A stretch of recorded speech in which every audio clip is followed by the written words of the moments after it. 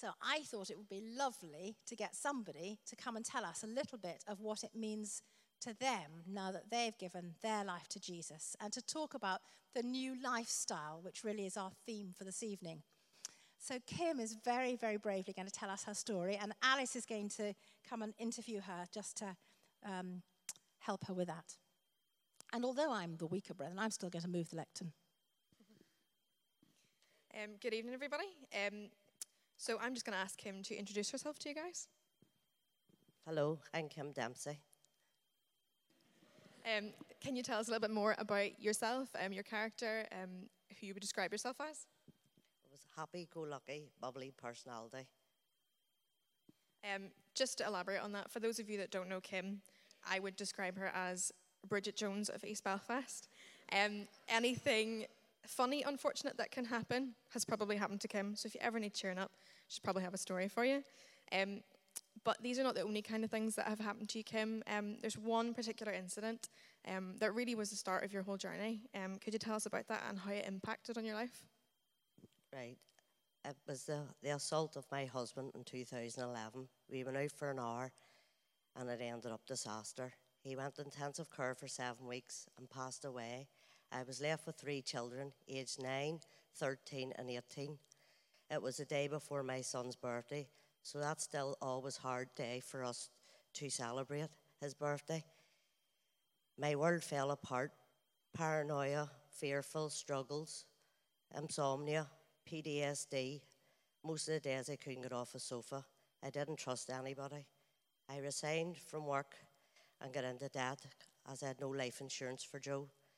I also didn't have the money for the funeral, so I got into debt for that because I was too young to be a widow.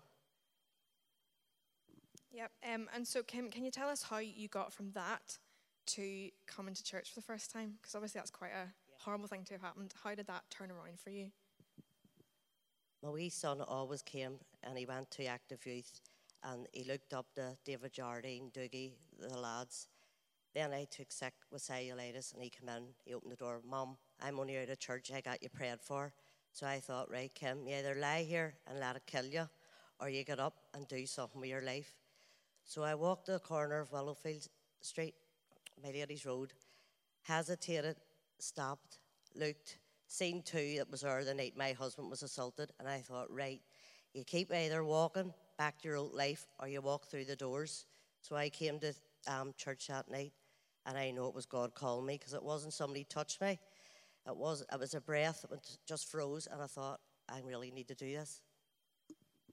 So can you tell us about your first experience of that first night at Willowfield? Well, I didn't know anybody, but they were all friendly.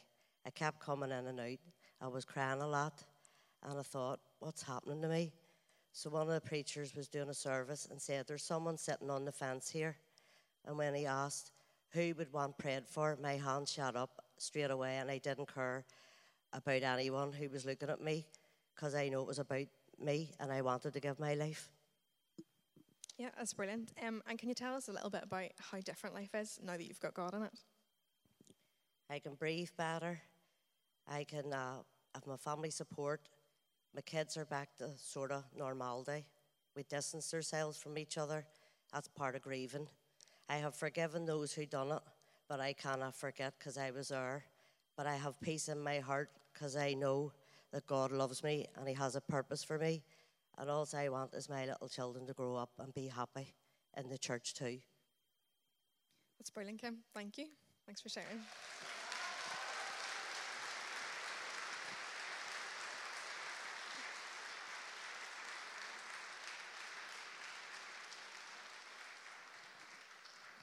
Thank you both very, very much. It's always so exciting, I think, when we hear someone's story and hear what God has done in their life. And, you know, lots of you may have seen Kim across the side of the church, or you may never have spoken to her, but isn't it lovely that now you know her story and you know what God has done in her life? I'm not sure I really need to say very much after that, but I better, just in case, because, you know, the tea might not be ready if I was to stop yet. But so I'm going to try and take us on a bit of a whistle-stop through this passage that I read, lots picking out some of the key things that I feel God has been highlighting to me about this new lifestyle that God calls us into when we give our lives to him. You know, he wants us to move forward, to embrace the new life that he has given us, just as Kim has said.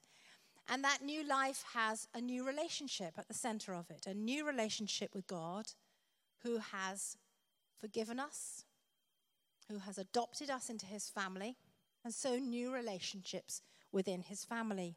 And out of that comes new attitudes towards other people, as Kim also has reminded us. And new ways of behaving, which are primarily for our good and for the good of those around us. And, you know, that part of this moving forward, which is, you know, it's a constant thing. We constantly need to be moving forward in our relationship with God and in our walk with him, in our new lifestyle, so that our relationship with him needs to constantly grow and develop, and our relationships with others as well. Our relationship with God, because we move from being at war with God, in rebellion against God, into being his child in relationship with him. Instead of avoiding God, we deliberately seek him out, spend time with him, and grow in our relationship with him. And gosh, that's another plug for 50 days of 24/7 prayer, a time for us to spend time with God and deliberately seek him out. And then it is also to impact our relationship with the people we relate to, the people we live with, the people we work with, the people we worship with, the people we socialize with. And this passage seems to me to highlight one key word that runs through all those different relationships, and that is a lifestyle of respect. Respect for each other and respect for ourselves. You know, we are precious and valuable. Jesus paid a massive price for your eternal life. Jesus went to the cross. You are precious and valuable. And it's really important that we treat each other with respect. We treat ourselves with respect, but also we treat others with respect. And this passage makes it so clear that how we behave really matters. How we behave within the family, how we behave within marriage, and how we behave within the family of God. Chapter 2, verse 17, respect everyone and love the family of believers. So this word respect, so key in this passage. And I'm going to use the letters to pick out points that I think are helpful for me anyway. Good hints about how to live a life that pleases God. So the first R, responsibility. Peter challenges the Christians to make sure that the way they live demonstrates Jesus to the people around them. He makes this very clear to Christian women whose husbands may not yet know Jesus. But all of us have family, friends who are not Christians. And we all share the responsibility of living lives that count. 1 Peter 2 verse 9 says, as a result, you can show others the goodness of God, for he has called you out of darkness into his wonderful light. And 1 Peter 3, first 2 verses, they will be won over by observing your pure and reverent lives. People watch how we live, especially if they know we're Christians. They're fascinated to see, are we really any different? Will it last? Will they be able to keep up this new lifestyle? So we have a responsibility to make choices about how we live that will help other people to meet Jesus. R, responsibility. E, excuse. Chapter 2, verse 16. Peter says, don't use your freedom as an excuse to do evil. We are free, we are forgiven, we have a clean slate. God has washed away all our sin, but don't use that as an excuse to make bad choices. He's forgiven our sins, we are free from them.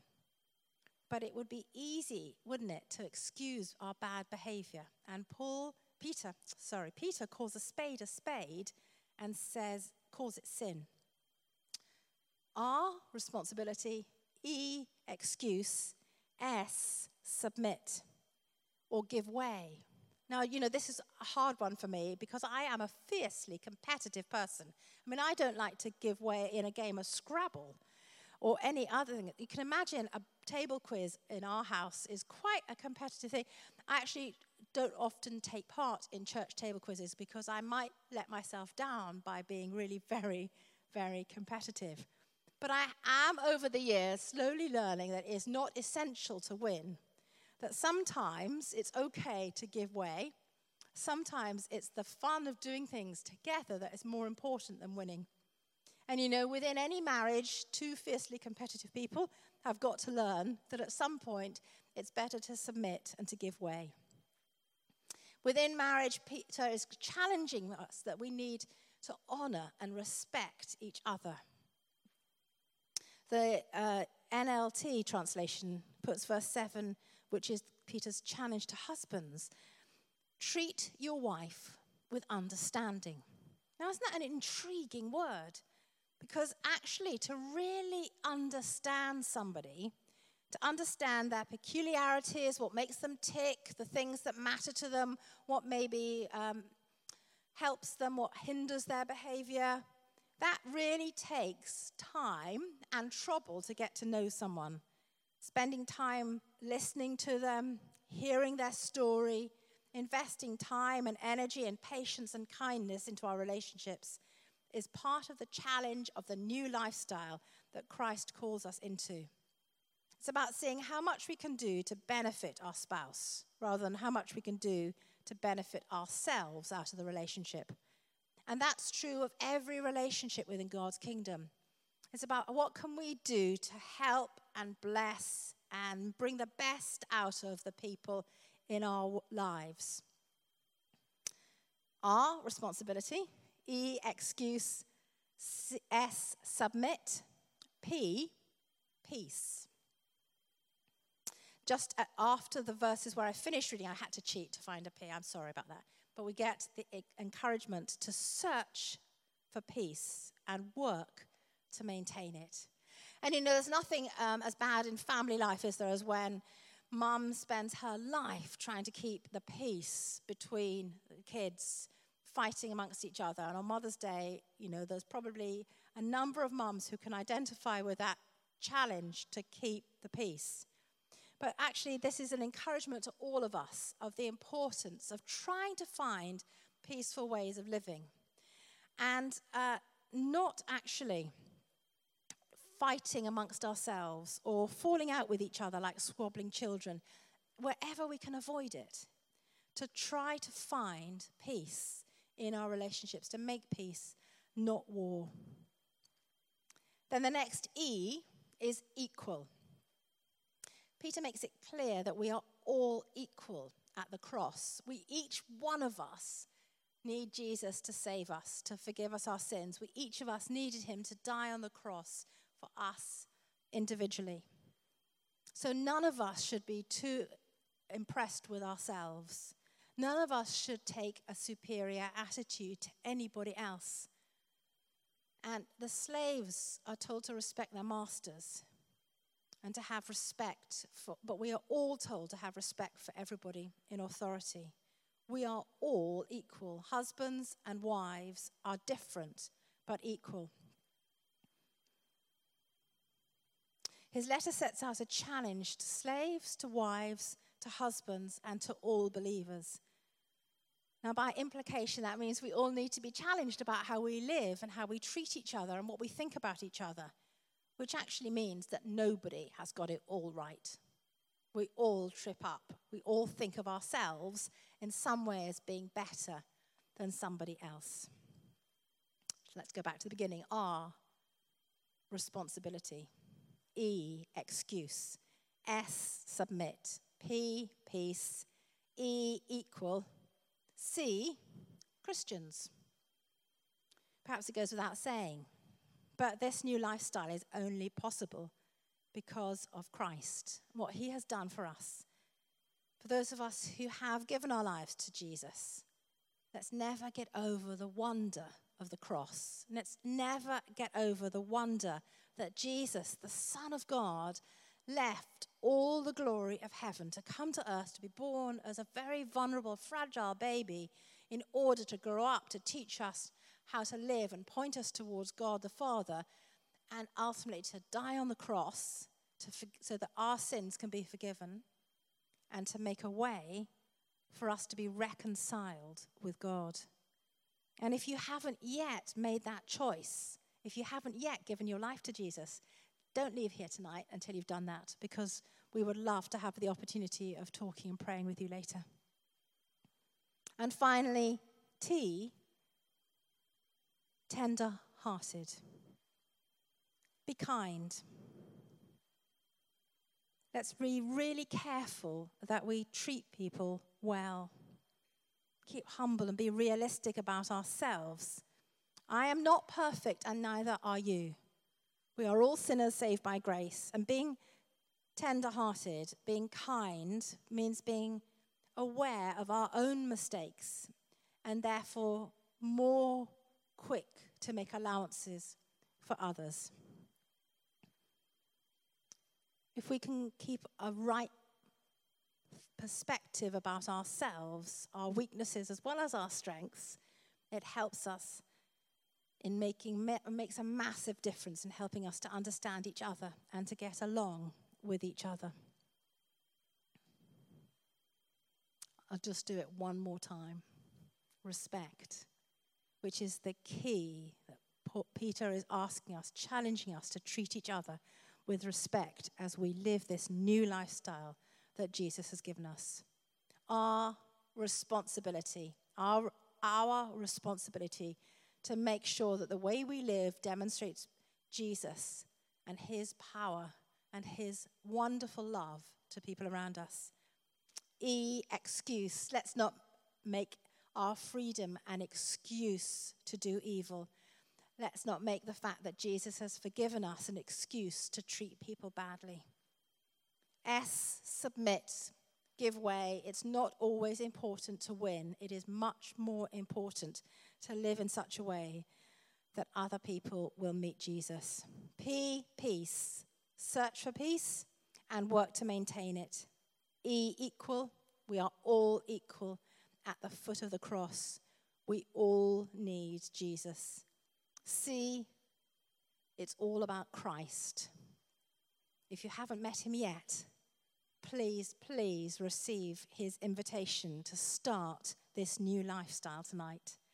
And T, be tender-hearted, be kind, be compassionate, recognize that none of us are perfect, and that being kind to each other can make such a difference to what happens in somebody else's day.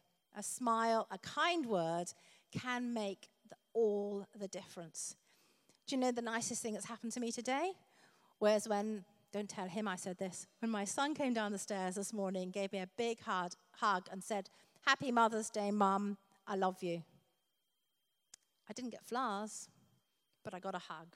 And that probably meant more. A few kind words from people around us, to people around us, from us reflecting the love of Jesus is the new lifestyle that Jesus calls us into when he gives us a whole new life and hope. So let's pray together.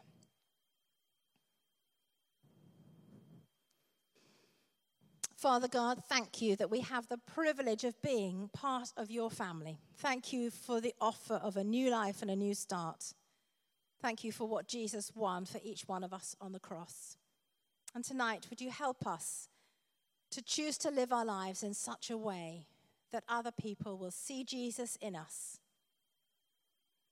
that through our words and our actions, we will reflect your love, your kindness, your forgiveness, and a hope of a new life that goes on into eternity with you forever and ever. We pray that through our lives this week, other people will come to see you and to know you and to love you for themselves. And that we would find this new lifestyle to be one of joy and peace and just so much better than anything else we could ever have known. Amen.